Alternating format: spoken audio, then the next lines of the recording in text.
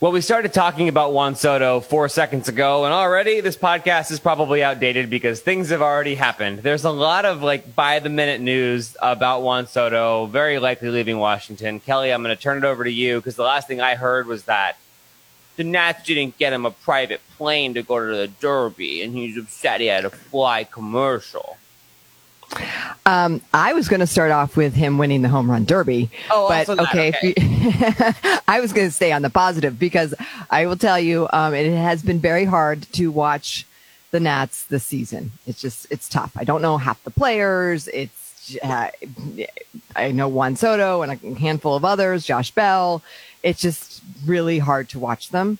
So when I was reminded that the All-Star, home run derby was on, I was so excited to watch baseball again. There you go. Not just because of Soto, but I was bringing back memories of when Bryce Harper was still a Nats player and the All-Star game was in DC and he won the home run derby. So I was really excited to see some baseball. Going in with the expectation that Juan Soto was not going to win. And then he got did. One. Mm-hmm. And then he did, coming on the heels of this crazy news story that we'll get into in a second.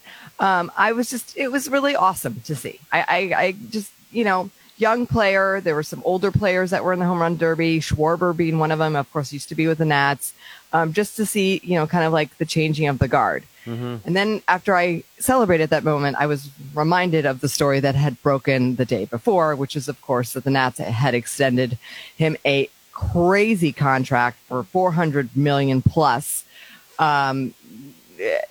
just breaking all sorts of records, and that he turned it down.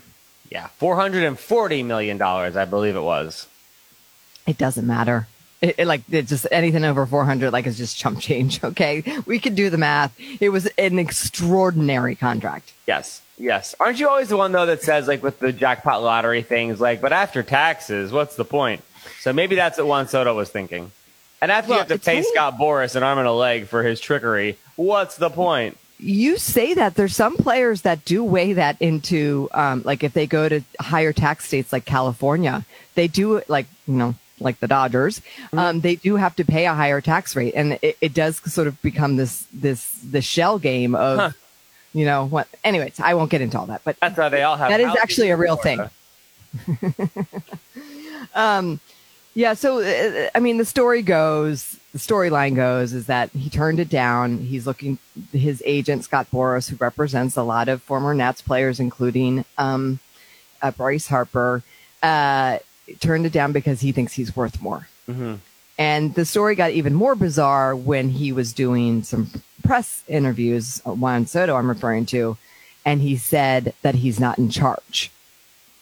So then the memes kind of went around of Scott Boras in the background kind of being the puppet master because, Juan Soto, he's just this young guy. Mm-hmm. He doesn't know what he's doing. He just wants to do what's best for his family and for his career and leaving it all to Scott Boras to make those decisions. I think once you're over, I don't know, let's call it 300 million, how much better for one's family does one get? Right?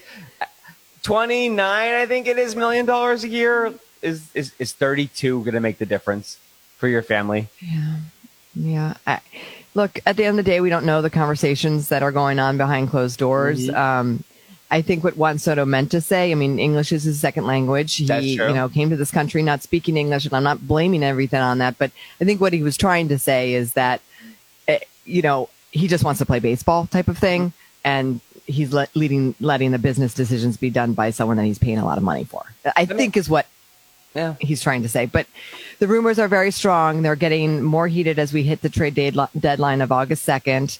Look, we've been here before with Nats fans. We're prepared. We've been hurt before. Just, the Turner thing, a couple of years ago. It's going to happen. And now the latest rumor is that they're basically going to give Soto away and Patrick Corbin, they're going to get rid of his 6-year deal, which he's 4 years in, and get lot of players.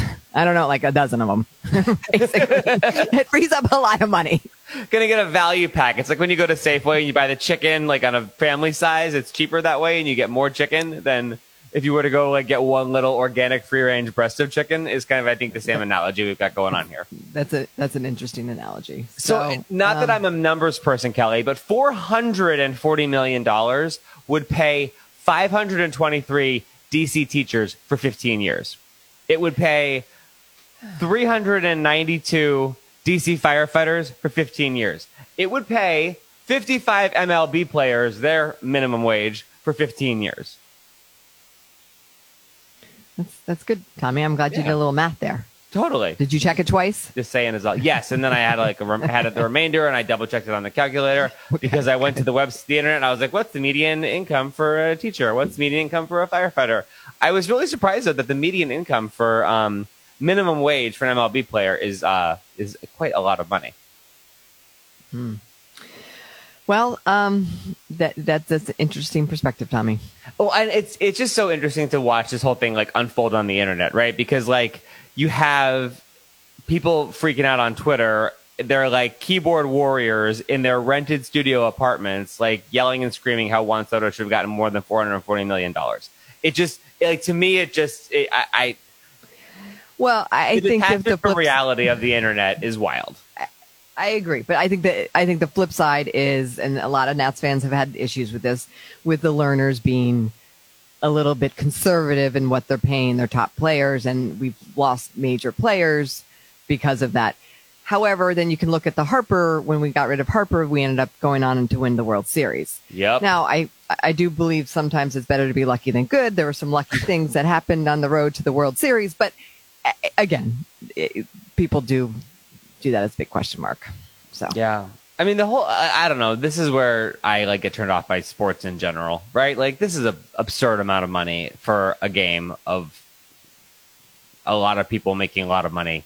A little people making a lot of money for a game. Okay. Well, I mean, it's professional sports. It's kind of the game. I know. And I'm not saying, but like it's gross. You don't have to, I mean, all of the sports, right? All the pro sports. It is great to have like winning teams and you're like civically engaged and you're like, yay, my town. But this kind of stuff makes me it just annoys me so much. Okay. Well, I'll keep track of it for you. You don't have to tune into it. They should pay you $400 million for paying attention to this stuff. I'll take a flat 400. I don't need the extra 40. But Kelly, think of your family though, Kelly. You got to set your family up for success. Gosh, don't leave money on the table. Just strap in. I mean, we're, and like you said, this podcast is being recorded well before the trade deadline. So who knows? What do you know about the Juan Soto didn't get a chartered flight situation? Yeah, I saw that headline. You know, again, it goes to the narrative that people like to create that somewhere along the line, the Lerners were being cheap and putting him on a commercial flight. Look, it was him and Martinez were the only two players that went to the All-Star game. Maybe that didn't justify a whole plane. Gas prices are skyrocketing these days. Maybe it was a scheduling conflict. I don't know. Maybe the tarmac was melting because of the heat. I mean, who knows? We got supply chain issues. Like, I'll just throw it all in there. Well, and then also, like, how did that get out there, right? So clearly, I don't think Nats ownership was like, hey, guess what? We didn't put him on a private plane. It's totally his agent leaking that stuff.